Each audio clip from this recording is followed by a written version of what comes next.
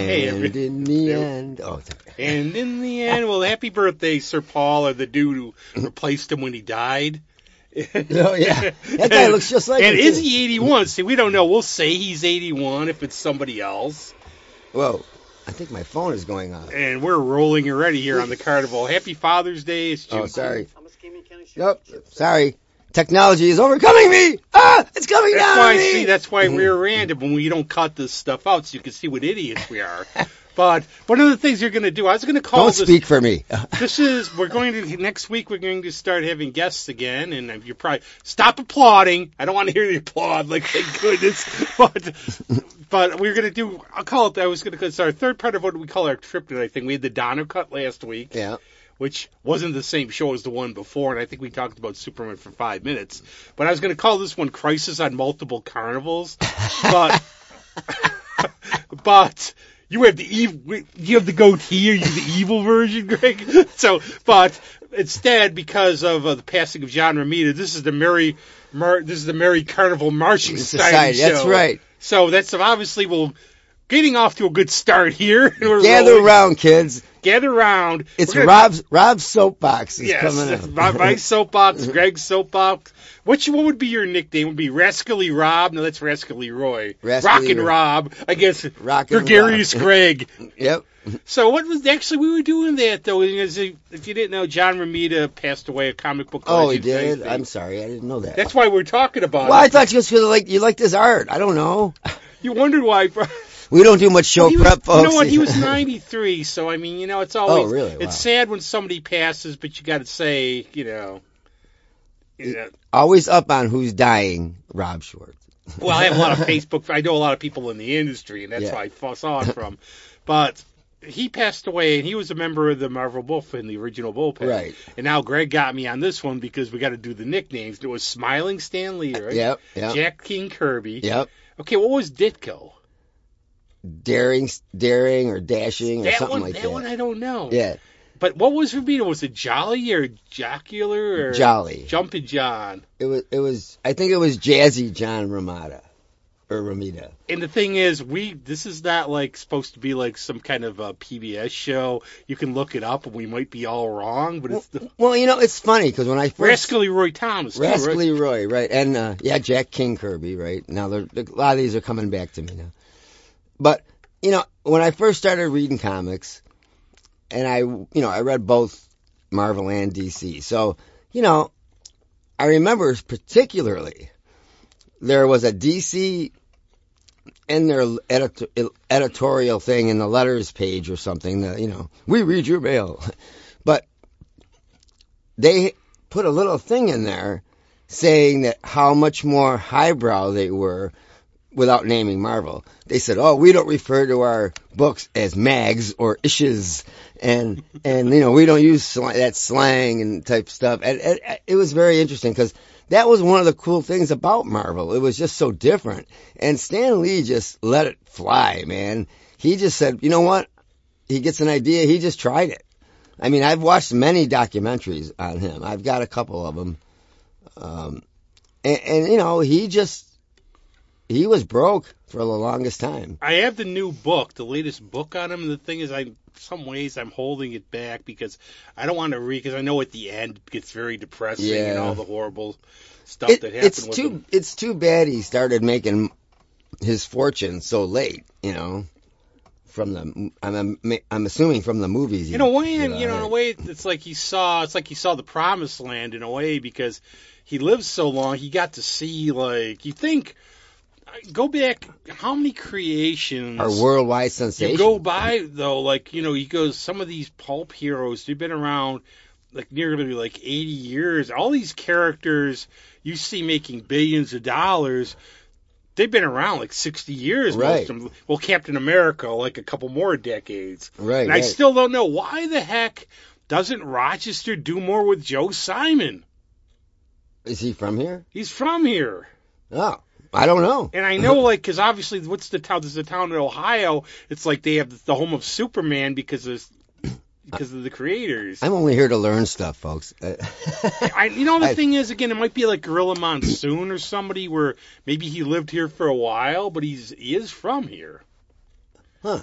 Well, I remember watching a thing about him. There was a good documentary on Tubi, on the Roku there, and they talked about comic books and this and that, obviously, but they had a thing on Joe Simon, quite a lengthy segment on Joe Simon and Captain America and how he created it with Kirby and all that. Actually, the book to go to, and I know Frank, what is going on with this phone today? Oh, it must be some stupid notification thing that I didn't realize I have. Ladies and gentlemen, take a break for a second. We'll see what he's doing here. What are you doing? Technology is kicking my butt. Well, I don't know. Don't worry. Frank Miller said nobody's, there's a lot of different voices in the comic community. Frank Miller said nobody's really written a definitive history. There's a lot of history out there. But there's a thing called by Robin Rowe, Tales to Astonish, which is about more Stan Lee, and it really gives a good history of Marvel. I really, really miss that genre of comic. I know they're kind of back now with the graphic novels and Dark Star and all that, but Tales of Mystery and all those macabre freaking things, man, were scary and they were cool. Oh, House of Mystery, yeah.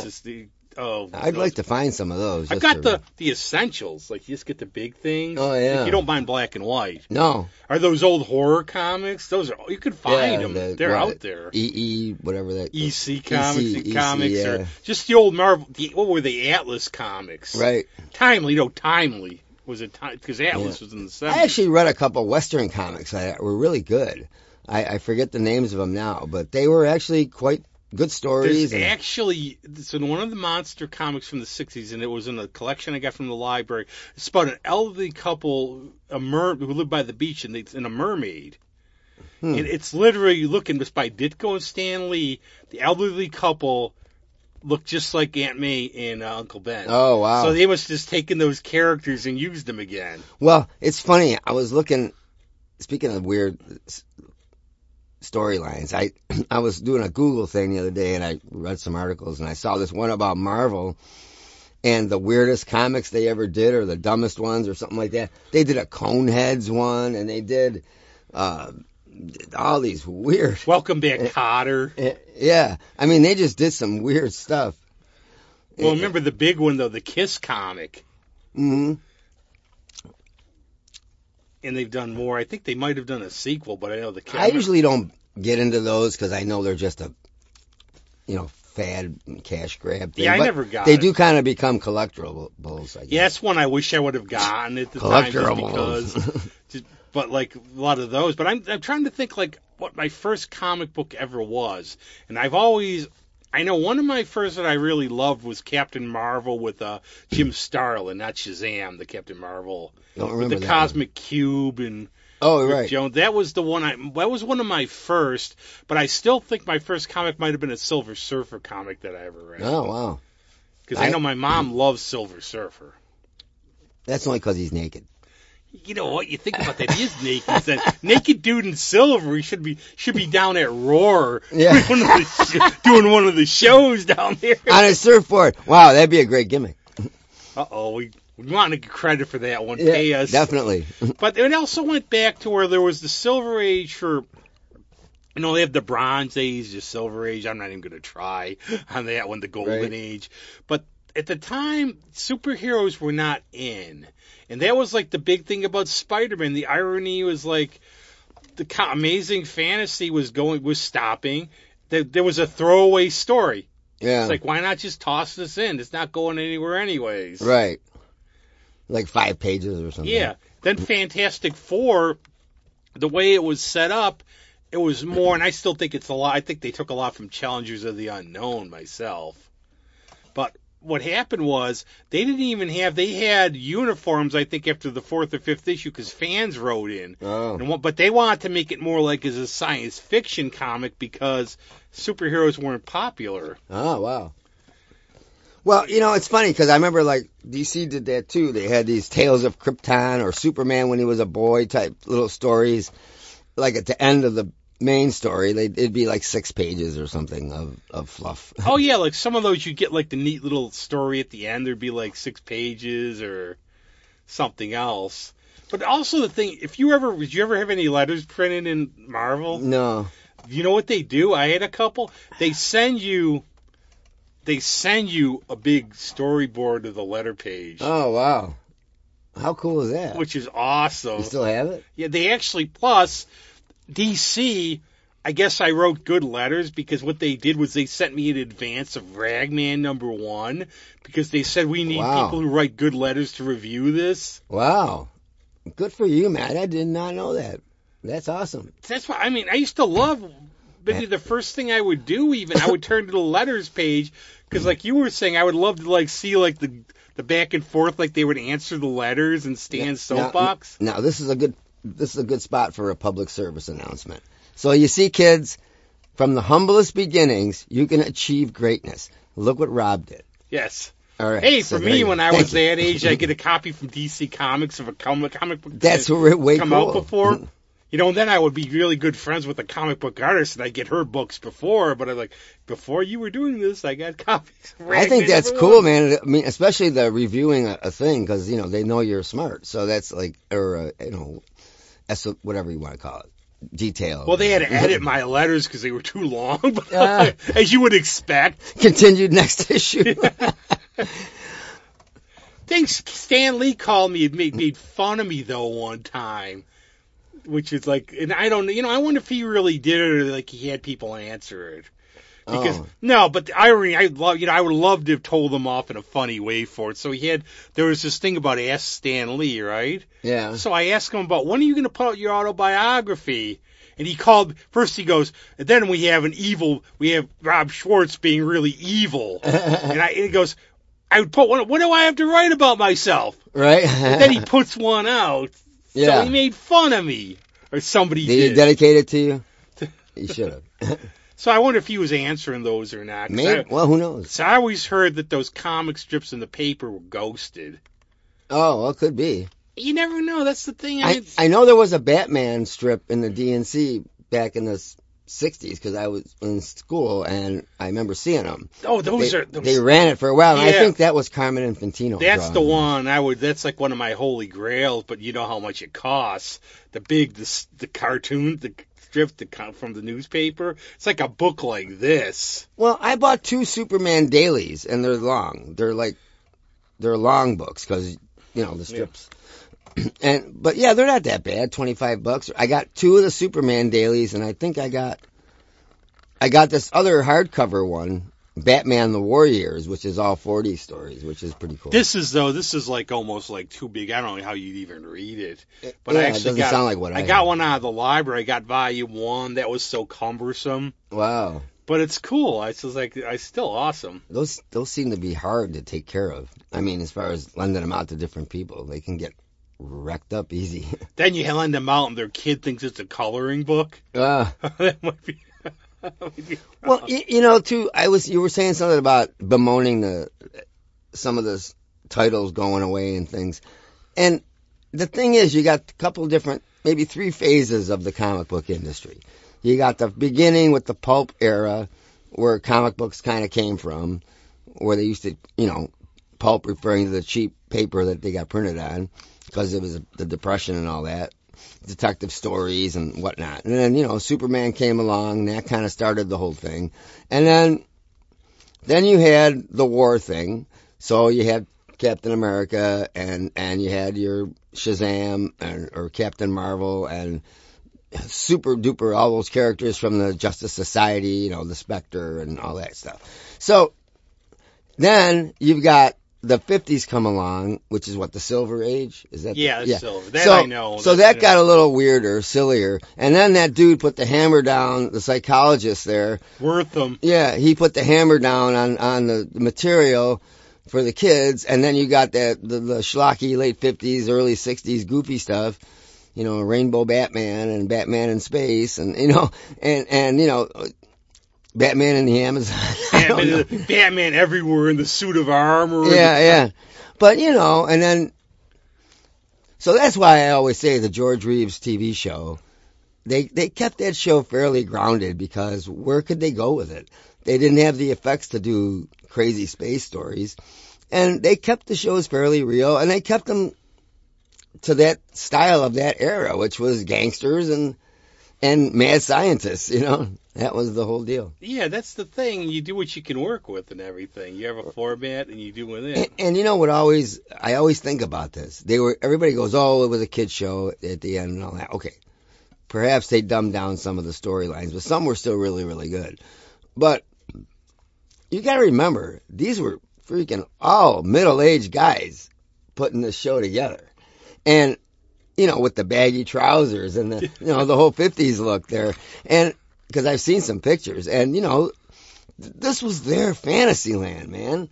They were playing kid. I mean, I don't care what you say. They were making films, and those are fairly high quality. If you look at the other shows of that era about space travel or whatever, it's all the phony sets and the bull. You can see the string on the model. Terrible. But when you look at the production values of that Adventures of Superman, I mean, rooms look like rooms, you know, a shed was a shed, you know, I mean, the stuff, they had good carpentry, they had good set builders and decorators. Oh, yeah, and I love this. They were Hollywood guys. They were movie guys. But see, that's like when you got in the 70s, I like the way they struggled. That's when you had the O'Neill and Adams Batman, which got very serious and brought it back. I really like the thing I like about that era, and the big problem, and this is some criticism people have at Batman now, I think it's found, is the guy is just so miserable and depressed. Right. I mean, he's supposed to be, you know, he's the guy whose parents got killed, and he's devoted his life to fighting crime. But he's not like super miserable. It's like a cathartic. It's his therapy. Yeah. And I read an interesting thing just yesterday. Another Google deal. I get sucked into these things, but with that Flash movie, which we're gonna have to touch on because you said it was good. Now, and what I've heard, I have to. Oh. Well, we'll say what I know enough about it. We'll talk about it. I'm gonna try and go, but I guess there's. Are you gonna go in a Flash or just gonna go? I'm gonna go in a quick as a wink.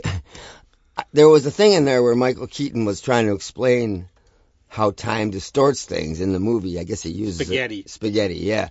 But anyway, this article said that when he did the original couple movies, he said the way he thought about it.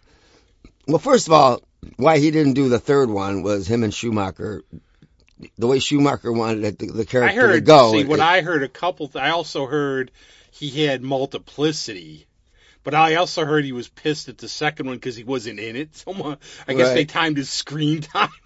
Yeah, he wasn't in it very much. Well, the fight with him and Catwoman on the roof is monumental. I liked it, but it's just that, you know, I guess he said, like, by the time, like, if you count the screen time, he was like a co-star. Yeah. The only thing I didn't like was that third act where the Penguin does this big spiel there, and the thing was, and obviously Burton wasn't a comic book guy. We'll just grain of salt with the Penguin. No, everything comes out Nightmare Before Christmas style. That whole style of twisted fairy tales. I cannot fathom if he would have done that Superman movie. What the heck? Oh, I know. So anyway, back to this thing. So, Keaton said when he got the part, so he didn't do the third one because him and Schumacher wanted it to get light and he wanted to keep it where it was. So he said that to him, interpreting that character, it was all Bruce Wayne. It was about Bruce Wayne and why Bruce Wayne would do these things. And he approached it from that, like Batman was just sort of the manifestation of what Bruce Wayne's guilt and anger and whatnot. And so that's a really good way to look at it. And as a good actor, you need to dig into a part like that. That's always because we should have like some root beer float gummies from a CBD before we do this. Are we like the Carnival from Earth 53? You know, but where I'm an atomic physicist. How many times have they asked the question? Is Bruce Wayne, is Batman your secret identity, or is Bruce Wayne your secret identity?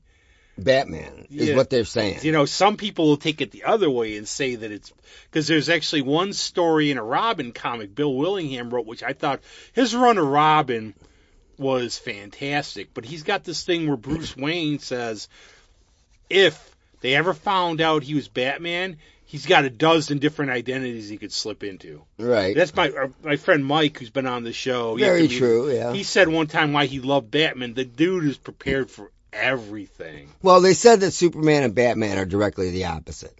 That Clark Kent is really who he is, and Superman's kind of the affectation or whatever. And they've also done the thing, if you want to get really deep into it, that if you go, Batman is old America, he's like the old moneyed guy, right. The Gilded Age. And Superman, the idea of the immigrant coming here, he can do anything. True. Except maybe keep the rights because you think the Spectre's going to be a bigger hit.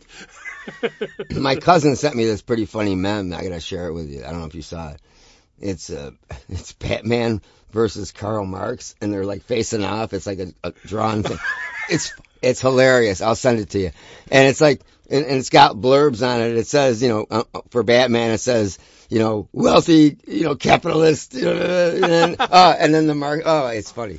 Oh, they got what was the one, Red Sun, where Superman landed in the Soviet Union. Yeah. Those Elseworld comics. But that wasn't, you think these characters have something that everybody, I think everybody wants to do their spin on them. That's why they're so good. Like, there was the idea behind Michael Keaton where if you were going to be Batman, you wouldn't be like an Arnold Schwarzenegger type guy. Right, a rich guy. You would have to look like a guy who had to be a bat and do all this stuff. Right. Though obviously they don't put in that one how much training he went through too, but he's trying to do this identity. Well, I like that they touched on that in Batman Begins. He did a great job of explaining. I think that's one of my top 10 favorite movies. Because he had the money to go to China and all that, or Tibet and all, wherever he went. And I think it's Nepal. Yeah, Nepal. I can't believe I'm saying this. Well, you know what I always... Pick a blue flower and come up to the... You know what irony I always thought there was in the third one, in Dark Knight Rises, when he finally gets out of the prison and he gets to the top and the city is right there. They should have dumped them all. I mean... Do you realize the irony where you just think you're in hell? How does the guy, what does he hitchhike all the way back then? Right. But that's another thing. No, Alfred came and got him. They had a scene where that's the other thing where, think about it, where they actually did some realism. If you were going out every night fighting bad guys, you're going to be, arthritis, you're going to have broken bones. Well, they would have him take off the thing, he would have, all the bruises and stuff. Well, they touched on that. He had scars. And the other part, too, from the dogs and stuff. In the comic books, I think these guys aren't even 30 yet. Right. A lot of them, they've been around, I wish we could do that, be around, No, I know. But one of the other things I was thinking of is the good old, it was always good, the clever writing they were doing. The Marvel way was always you would draw the story first, then they would dialogue it. Oh, yeah? Stan always did, the cheap plot thing, the outs, where Spider-Man's webs would run out. Yeah. But the big one, always with Tony Stark, would be the heart attack. This thing would run out. Or Thor with the hammer. They don't do it that anymore now. But if he lost touch with the hammer for a minute, he'd revert to Don Blake. Yeah, and I wanted to mention on that. I mean, why do you think that was totally ignored in those movies? Because I think they got out of it they got rid of the Blake identity for the most part over the decades. I wonder how they did that. I would like to. I know, I was out of comics a little bit in high school, and I know he was like some other guy for a while, and maybe it got a little trite, but the best one was Iron Man. He's fighting the Freak when Happy Hogan would turn into the Freak. Oh, yeah. His thing runs out, he's dropping over, he takes it, he jumps a car engine and jumps. Yeah. But I think, but there's it's like a soap opera. It's an easy plot twist. Yeah.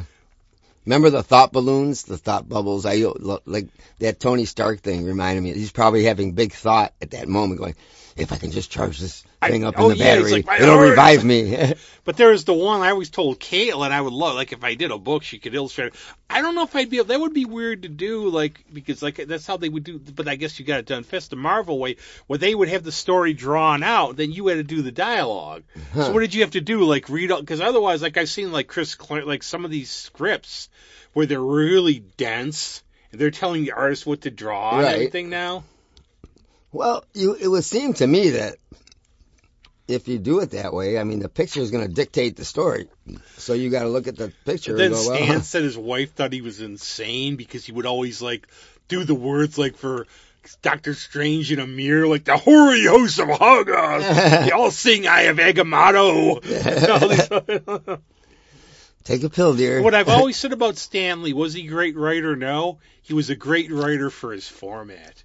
Yeah. He was perfect for that format. I mean, he took everything kind of from the what if there was that was his jumping off point. What if there was a teenager that had to deal with being a superhero? What if it was that, an industrialist had... Well, that's like you were saying about the seriousness of DC. They were all perfect. Right. Whereas, like, you had, like, Peter Parker was like something really, really different because you never had a 15-year-old. It was always a sidekick. Right. When he had to make money, he had that was the other thing. Aunt May was dropping dead every 5 issues. Right. It's always that thing, too. Your Uncle Ben was a great man. But it's like it's trying to teach him more. And you wonder, too, like I always wondered, like you said about the Superman series, where because of, like, the sponsors, you had to do, like, those old Shazam series in the 70s. Oh, yeah. They had to have, every story was the moral lesson. Right. I watched a couple of those. They're pretty funny. I actually got it. I found it. They're on one of the streaming things. Yeah, but think about, could you imagine a show like that now? There's this young kid going around with this old guy called Mentor. Right. I don't know if that one would fly. Was he actually Billy Batson, the kid? Yeah. Or is that how they did it? Yeah. They never do an origin. He's got that little, what they do is they run into the problem. He talks to the gods. They talk about, you will learn this lesson. Well, 70s TV was weird anyway, like that Superheroes Roast or whatever that. Oh, oh my God, that thing was weird. Oh, that was so king with more do water skiing. Yeah. But the other one too is, they had the big lawsuit because Shazam was even outselling Superman. Wow. For a while, until they sued him. But they don't think they were selling like 5 million copies of comic books in those days. Wow. And Matt Gravoy, I guess, like he was Elvis's favorite comic book artist. He did all the old Shazams. Captain Marvel was cool, but I mean, I can see where they would say he's a ripoff, but his origin has nothing to do with it. What they're all ripoffs, like Stan said, they're all just a Greek myth. Yeah, I mean, how come nobody's sued Aquaman and the Submariner? I mean, they're Green essentially Lantern, the same Nova, character. Quicksilver's the Flash. Yeah. Like if we were going to do a comic book company, go, okay, who's our fast guy? Yeah, that seems odd that they would do that. Competition. Nasty. Well, I heard DC was pretty kind of like Disney. I mean, back in the day when they had their legal team was like, I've read a lot more of Marvel than DC, like how the politics and stuff. The other one I have the big, remember those big books? Yeah. Like, I have the Spider-Man versus Superman. Oh, yeah. And that was, to me, I think I read that story 100 times. Was it good? I never watched it or saw it. The one, I didn't really like the Hulk and Batman as much. It's like, but the Spider-Man and Superman, you know what they got to do, of course? They got to, of course, mix them up, be enemies at first. Yeah. And what happens is Luthor shoots Spider-Man with, like, a red sun gun. So, he goes to punch Superman, Superman goes flying. Wow. But then it wears off, he goes to punch Superman, he hurts his hand. That's an interesting... Yeah, I never would have thought of that. Think about projecting it onto a human. Yeah, because Superman could beat the hell out of him, obviously. Otherwise, that's a good twist. But did you have a favorite from like the originals? Original, like for Marvel, like the originals, like sort of characters. Oh, Iron Man probably. See, I've liked Iron Man a lot. I was probably my mom. And Thor. Iron Man and Thor were big for me. Wasn't always wondering why the heck is like a Norse guy speaking Shakespearean English. Which is kind of funny. But like when DC's done Thor, they've done it more accurately. But Thor is always awesome. Yeah, I love that character and see, that's the thing. Like I said, Stan Lee's ideas were all like, he took very generalized things. He took the gods. He took the space thing with scientists for Fantastic Four. Oh, what if a bunch of these guys go through radiation? What would happen? And then there you go. Lucky to get some kids going down with their dads trying to sneak into facilities and get exposed to gamma rays. Right. Would have been, kids don't do this at home. I actually have 2 of those TV Hulk things. I have the Trial of the Hulk and some other one. The one with Thor is like There's one with Thor in it that's hilarious. I never saw that one. Oh, it's one of the last movies, like the trial. It's like one of those. Well, maybe I have it then. Yeah, I got two of them. And he goes out drinking with them. Oh man, I gotta. He's like check Thor's that out. more like the party guy, like the party god. But we've been saying it. What about the Flash? Thoughts? You haven't seen both. I haven't seen it. Well, it yet. looks like it's going to be confusing. So I would not advise any gummy use before the screening, folks. But I don't know. I think it's going to be really good because I think they're going to have a lot of twists and turns, and it's they got that excuse to throw in all the other actors, which is I heard there's cool. lots of cameos. I guess also it said don't leave at the credits. Oh, okay. If something big happens. Yeah. The only thing, take the legal We'll stuff. probably see it soon. Take the legal stuff with Ezra Miller, throw it. That's up to you if you want to see it or not. And I'm not too sure what the heck he did or whatever else. But He acted up in Hawaii. my view on it though is like, don't you think in a way though, he's more Wally West than Barry Allen. Yeah. Because Barry Allen's a straight cop, and he's actually more Peter Parker-ish, like the character. It's like sort of, and he's a sidekick, where I thought he was the best thing in the Justice League movie. Yeah, I mean, the thing is, if you watch those other Justice League things, the Zack Snyder version, his part. I really bigger. like. That's one of those movies. I think it's really good. Maybe you don't know if you want to watch it all the way through. Take a break, but I'll watch it all the way through. His movies are slow. I mean, they just are. And like, I watched Sucker Punch. I had that, and I was like, what the hell? It's kind of weird, but it's kind of cool too. I mean, his movies are deep, and they're has long, a certain. They're like Nolan. They're like long. Yeah, and they have a lot of slow, ponderous scenes, which are usually the things that get cut out, but they're important to the story. I mean, if you were reading a book, you can't just skip a bunch of paragraphs and go, because it wouldn't make sense. Oh, I had to do it too. I was just thinking of all our different Earths. On one Earth, you're Billie Eilish's drummer. You know you are, and I'm with Taylor Swift. Taylor Swift. As long as the check's clear, That's how sometimes you got to do that. It's like if the check's clear, I love your music. That's right. Works for me. Show me the money. Show me the money. That's why I always say, like, principles can come when you have the money for them. Well, as a musician, though, I can say I could play somebody's music and never listen to it. I mean, I would say, okay, this is how I should play for this style. You want this or this or this? Okay, and they like it. And then that's it. I would not. Even honestly, think about like all the session musicians, like performing a service. Think they enjoyed everything they did in terms of like style? No, it was a paycheck. No, right. So you're out there touring right now with your little goth girl or whatever. Oh yeah. Oh yeah, it's real music. It's real music. Where's Billy? Oh, she's overcutting herself again. Oh, okay. Actually, Alyssa Trahan was just in town, and she was saying, I guess that Taylor Swift show at Nissan Stadium, like the traffic was brutal. It was like the biggest gate ever. Yeah, wow. And see, that's like weird, like our lives. She amazes me. I mean, she's very talented, but she's another one. Like, why? That's one of our running jokes about, because we share birthdays. Yeah.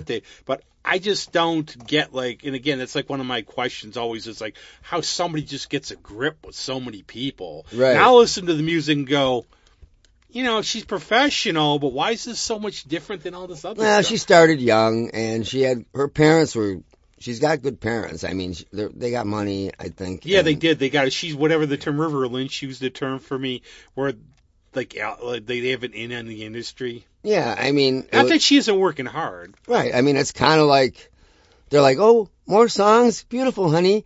Let's here. My daughter writes songs. Can you I mean, I'm sure the parents were kind of pushy, like the people that paid to get their kids into college. Yeah, but I'm like, that's why I like all the friends I have. I love that I can toss out some obscure thing. More likely than not, they're gonna know it. Right. Which I think is really cool. But we can talk. But that's a thing like for Flash though. And the only thing that gets me on those like messing, it's like it wants to be into the Spider-Verse or something, maybe a little bit like they're copying. Yeah, probably. But you can always go back. Like that's what got me about the Terminator movies. Which I heard was really good. The first one was awesome. Yeah. I know the first one. But like with Terminator movies, what's the point? Because they can it goes in a loop because they can just keep sending something back to do it again. Well, one of my favorite movies is Looper. That movie is great. I've seen it. Yeah. I love Paul Dano too. It's just such a twisted story.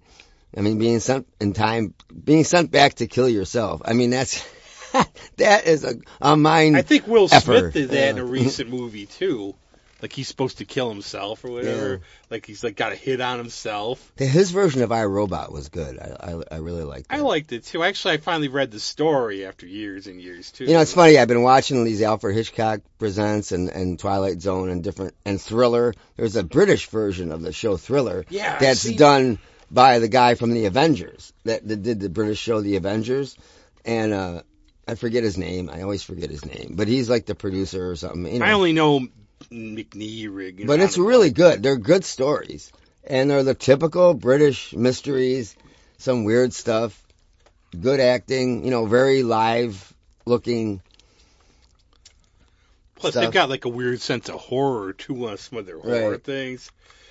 Anyway, what was I getting at? What the See, I go off on tangents. So that's the show. That's like the ad libs, like we don't have guess. No, that's just failing memory and old age. Oh, no. Oh, I forgot to take my focus drug. Ah, crap. Oh, no. Oh, we have to get on the Sir Paul's 81st birthday, and it's just amazing. Wow. That is, and Ringo's a little older, right? He's 83 this year. Wow. But what is going on now?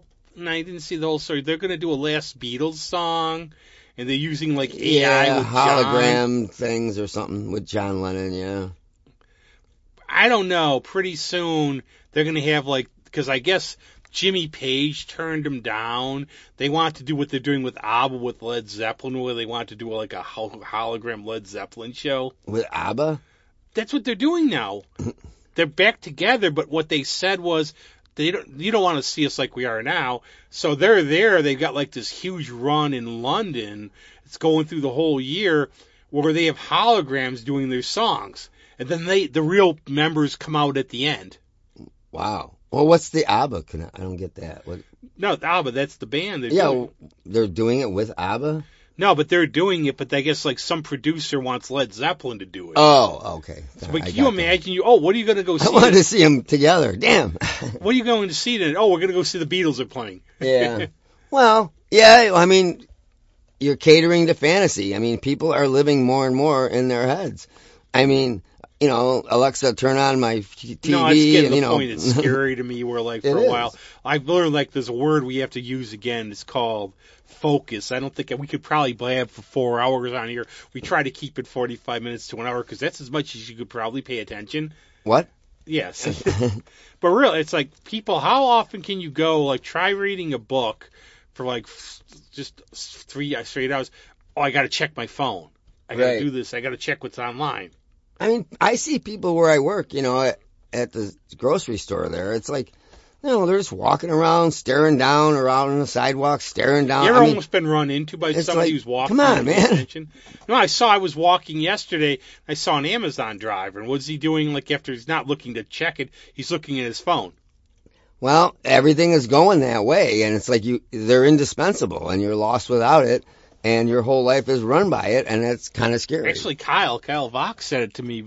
This was like a long time ago, too. He said, because I'm finding I'm checking my phone every half hour. Right. I got to check what's on YouTube or whatever. And I guess Harlan Ellison once said, why do you waste time with that crap? Right. But trying to focus, and I think it probably affects your head where you can't focus on. So, like, even like watching movies and stuff, you want to sit and focus. But actually, for me, this is like a twist, as we do on this show, is I've actually gotten really into film. I found this film noir pack.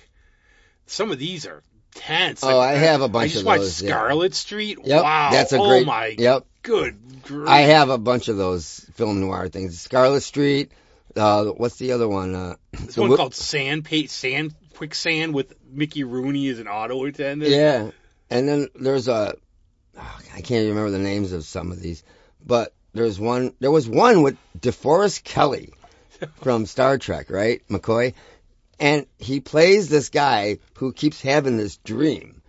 And it turns out that it was in this house and really did see this guy laying there. And he had to go find the house and it gets kind of convoluted, but somebody drugged him or hypnotized him. That's what it was. It was a You know what he was in too? He was one of the brothers in the gunfight at the OK Corral. Wow. Which he was in. He was in one of those. I've seen him in a couple and things. And then he's in the all-time best he ever did, Night of the Lepus, but the Killer Bunnies. Oh, yeah. And him and Vivian Lee fighting killer bunnies.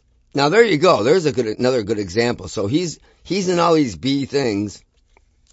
He's struggling along. He gets in Star Trek. The network wants to cancel the show, and he's probably going, man, I got to get a better agent. You know the one I got to find? Because I've seen pictures. Jimmy Doohan was in tons as a character actor. I don't think I've ever seen him, except in, well, he was in, I think he was in like one of the Airplane movies, a brief cameo. Oh, yeah? I've never seen him in anything else. There's this one where he's got a beard. He's like a hunter in the Canadian wilderness. Wow. But I've never seen any of these movies. Does he still do the brogue, or is he actually I guess he's done English? tons of all kinds of... You ever hear him really talk? He doesn't, I think... Is he Canadian? I think he might be. Oh, probably. But he's just got a normal... It's weird hearing him just talk normal.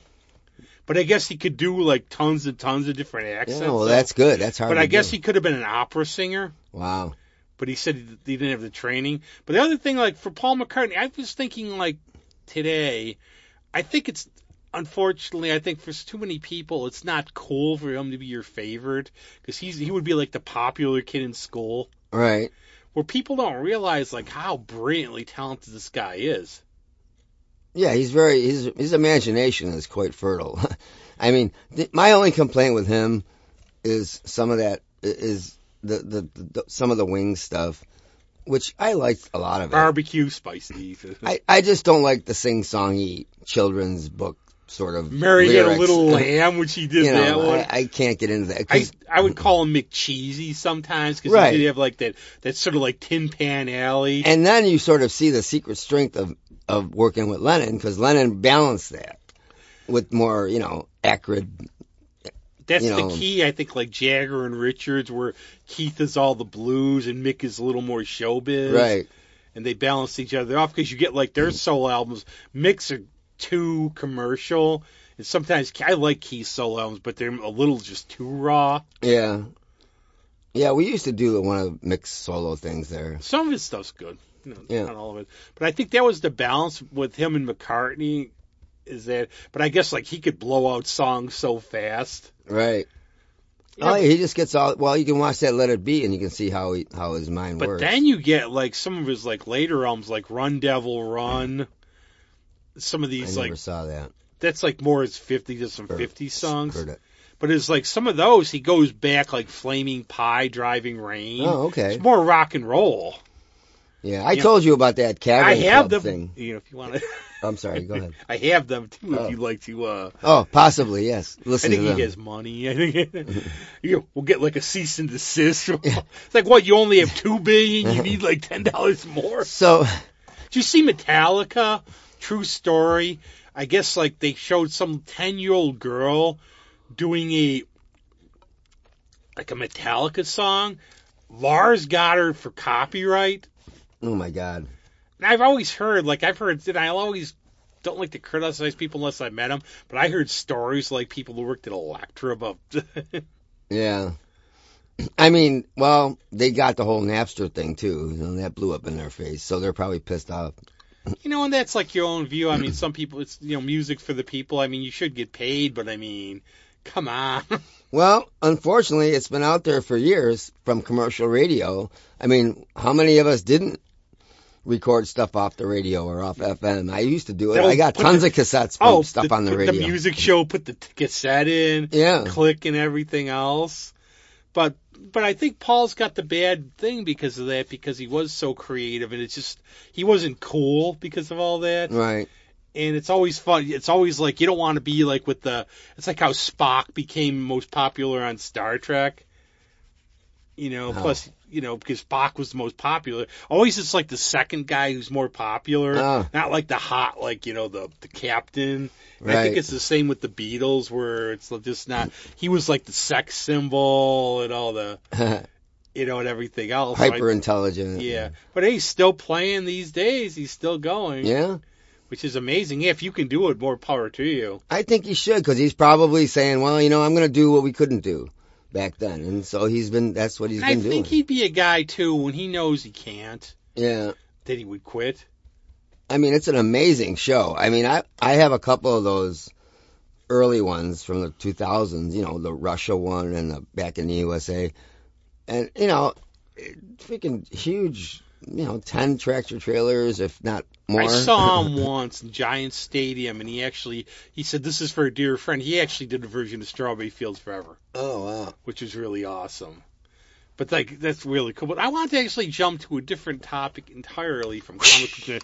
It's music, of course. But our good friend the Baron just had a Southern Rock show. Okay. And I was asking myself with the Baron, how would you really, and it doesn't mean anything, but how would you really define Southern Rock? I mean, I know it when I see it. I know. And again, genres and everything, but because one of my views, I said, I was chatting with him, and I said, I don't consider ZZ Top Southern Rock. I consider them Texas boogie. I'll know it when it shoots me. That's a good way for Southern Rock. It might be the way to do it. But I think it's sort of it's like an attitude in a way too, the way they dress, the way some of the songs are about. Well, there's a real fine line between country infused, Southern infused. I mean, you're always going to be a product of your surroundings and the element you grew up in. You grew up in Texas, in Louisiana, it's going to be different than if you grew up in Florida or, and then you Connecticut. get generic artists, though, come from somewhere you wouldn't even know where they came from because the way they sound. I mean, look at some of that hard rock that came out of Connecticut and stuff. Yeah. All those guys, Long Island, those guys had money. I mean, I remember Dee Snider was talking about it back when he first started. You could actually make your living just doing those clubs on Long Island. What it turned out was you could think about the six figures in the 70s just playing on a circuit. You'd play every night of the week, but what would you rather do, that or go 9 to 5 instead of play? Yeah. But you could do that. But what happened, he said he did a comparison between him and the Good Rats. He said what happened was you could do this in the 70s, but then it started to dry up. We were starting to go national. They didn't. Right. But can you imagine that would be like a paradise now? All you have to do is play around here. I'd do it. I mean, you can say you're a wannabe and all that, but, at least you're viable. You're out there doing it. No, the important thing, you're making a good living, too. But Southern Rock is kind of defined, I guess, with the multiple guitars and the whole thing of the South being a grand nation, and to me that's Southern Rock, all that. I just go, when you look at a band, you should be able to see it. There's this attitude. Yeah. A lot of songs are about the South, and a lot of songs. Yeah, I mean, and that's the other thing with this whole cancel culture nonsense. But okay, the Confederate flag does represent some bad stuff. But if that's what you grew up with, I mean, that's like going someplace else, putting up a Rochester logo, and everybody throwing rocks at you. No, that's another thing, too, is I just go, you don't want to step on history. That's too 1984. We have our good, we have our bad. Right. Let's have the bad so you can see it. I mean, we've always been a history of conquering and war. And I don't believe in censorship. I believe you should make up your own mind, and it's everything else. And that's the thing. It's you need to be educated and just read about it. And yes, it could be very offensive and everything else and bad. But look, okay, what's the story behind this? Let's not let this happen again. Right. Yeah, you should learn from. That's what they should be teaching to me. Not to go off on a thing here, but I'm gonna. What they should be teaching is why these things happen and how the history, not just obliterate it. Well, okay, these people treated these people wrong, and these people had enough, and this group retaliated, these people sided with them. I mean, explain what happened. And realize history's not just drawn out good guys, bad guys. There's a lot of, if you read a lot of things, you find out how human nature is, and everybody... I mean, we just happen to know about what happened in this country. I mean, you go back to other countries, you don't think there were subservient, slavish people under someone else? That's been going on forever. Yeah, so now public service message over. Yeah. Another thing I was going to Now say. that we've depressed you. Another thought I've been going on about a little bit, and I've heard like mixed things, is about color albums, different colored albums. And the thing about it, now I used to hear the quality used to be worse, that black vinyl's still the best. Maybe it's improved now. Oh, colored vinyl? Yeah. And I always go like, what do you think? I think, the analogy I use for it is the comic book craze in the 90s, where you had all the weird variant covers, because you're trying to get attention for it, because you have to try to sell it. Well, some of the paper they use now in the comics is that shiny, almost magazine type. I'm more of I just get the trades now. Yeah. But if I pre-order an album, if it's going to be like Michaela's new one, it's going to be like sort of a white vinyl. Yeah. I'm not looking for it, but if that's the way it comes, I'm fine. I can only imagine that process has to do something to the conductivity of the way that's what I've heard, needle actually, hits the That's grooves. what I've heard, that still black vinyl's still the best. Yeah, I mean it's raw. It's the only surface. You start lacquering and putting all these different. It's like a floor. But I mean, what was one of my first albums ever? I went down to Gold Circle. I got the Beatles 1967 to 70. The blue. Yeah. And then I didn't realize, after Prince, it was just normal black. Wow. Because there was the blue and the red. Yeah, my girlfriend has a Heart record. It's a colored red, I think. And I have a couple. I have this Grand Funk live thing I just got. It's a bunch of live performances from ABC in concert and different things that they've done. It's like on some private label or something. And now but it's like a marble. Some thing. Sean It's cool McVeigh, looking. like King Buffalo, they had some spacey designs on there. The vinyl is like a marble thing. It's pretty cool. And they have a lot of splatter ones, and everything else. But it is what it is. I don't consider it good or bad or anything. I just wonder, how the sound quality is. Well, it's kind of a gimmick, and I've got that Raising Sand disc, and I bought it at the Cracker Barrel of all places. It was like $25. Robert Plant, Nelson Krauss, that one. Yeah. Yeah. And so I have this and that CD. was on some colored vinyl, and that's a cool album, man. There's a lot of different. That's an awesome album. You're getting some great sounds, and there's all these odd percussion sounds. I actually think their second album's even better. Yeah, I didn't hear that. This isn't to say that one's bad. I was amazed. The second one's even better, which is really good. Actually, going back to Marvel a little bit for a while in DC, do you have a favorite era, like a decade? You can like every decade of them, like one that stands out. Probably late 60s, early 70s. When they started to change, I really liked that Superman storyline with the sand being and that whole thing. I mean, once I kind of Was after it that, Raising Sand? Yeah. Oh, it was Kicking Sand. But when they weakened him a little bit, I mean, I kind of thought that was kind of cool. Then they got rid of Kryptonite. Then they brought Kryptonite back. Then there were like 15 versions or whatever. So. One of the ones, we were talking about that stupid comic book code. What did Marvel do, though, to get around it? What it did was it took all these monsters and made them scientific. Like Morbius, the living vampire. He wasn't a vampire. He was a guy, Michael Morbius, trying to cure himself of a blood disease. He became a bloodsucker. That's a good way to do it. A Man-Thing. He was like your typical heap. But he was a swamp, he was from a super soldier serum. Right. Yeah, that's a good way to get around it.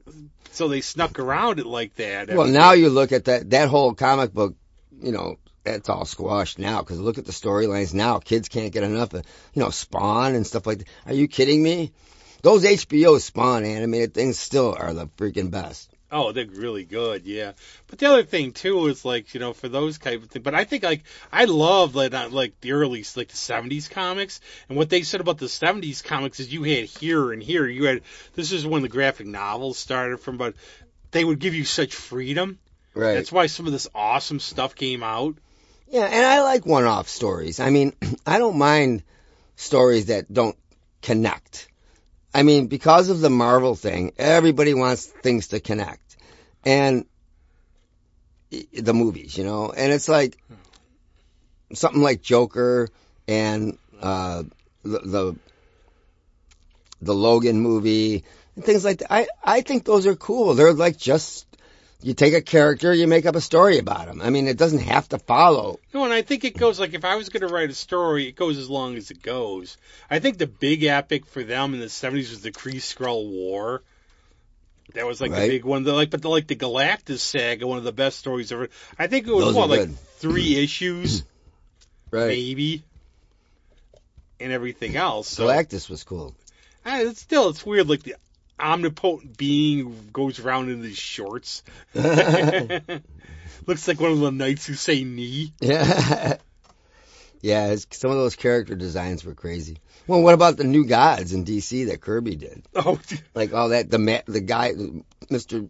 Machine, Mr. Miracle, Mr. Miracle with his chair and all this crazy stuff. Oh, that stuff is like freaky as art, like especially for the New Gods or everything else. So that's what the thing with him was. He liked to do this, but I don't think he was a great writer. He was a great idea man, great artist, but his writing is something sort of lacking. Well, Darkseid took hold. They're awesome. But Commandy, I loved Commandy, the last boy on Earth. Oh, I don't know that one. That was like the creatures he had in that were like hilarious. They were awesome. And then you go back to the pulps. Don't think about the Code. Some of those pulps, like the Spider and all them, they were brutal. I mean, they were hardcore. I bought a couple of Shadow magazines of the original stories. They're pretty cool. And how are the adventures on radio? They're great. I'll have to show you some. I think they're all dead by now. Don't worry about it, so I don't know. Blue coal. No, but it's funny. They even mention Buffalo and stuff in the ads. They mention like the snowy, cold towns. I love though. That's the thing. Now it's like I don't want to see ads, but back then I loved to see the old ads. Well, you know what I love about old ads is they tell you nothing because it's like. More food, goodness in every bite. And what the hell was that? I saw the one that was hysterical, where it's the Jack Benny show with Humphrey Bogart, and they put an ad in the skit for cigarettes. Yeah. They just put an ad, it's like commercial lights, and all of a sudden they just talk about, it's good for you, and they taste great. Well, you know what? That reminds me. I just heard something the other night. I was listening to something, and it was the Falcon or one of these detective ones, and they're in a diner. And the waiter comes over, and all of a sudden he starts spieling about the Miracle Whip or something. And, really? Yeah, this is good. Yeah, it's because Miracle Whip is one of the best. Then they go right back to the story. They threw the commercial in a conversational way, which I thought was very clever. So it didn't sound like a pitch. It sounded like just putting the idea of the product in your head. Oh, my goodness. Which is what you want. Yeah. But then, I think now the thing with Stan Lee, just going back to the whole original bullpen, I mean, John Romita, he came on, he drew Mary Jane. He came on after Ditko. Yep. And Ditko will never know. Ditko said that he wrote a lot of those Spider-Mans. It's like he quit after, issue 32, 33, but that he actually was the one who plotted a lot of these things. And there was a big fallout. But he was such a weird, sort of a recluse, you'll never know. Right. But he came to set the record straight.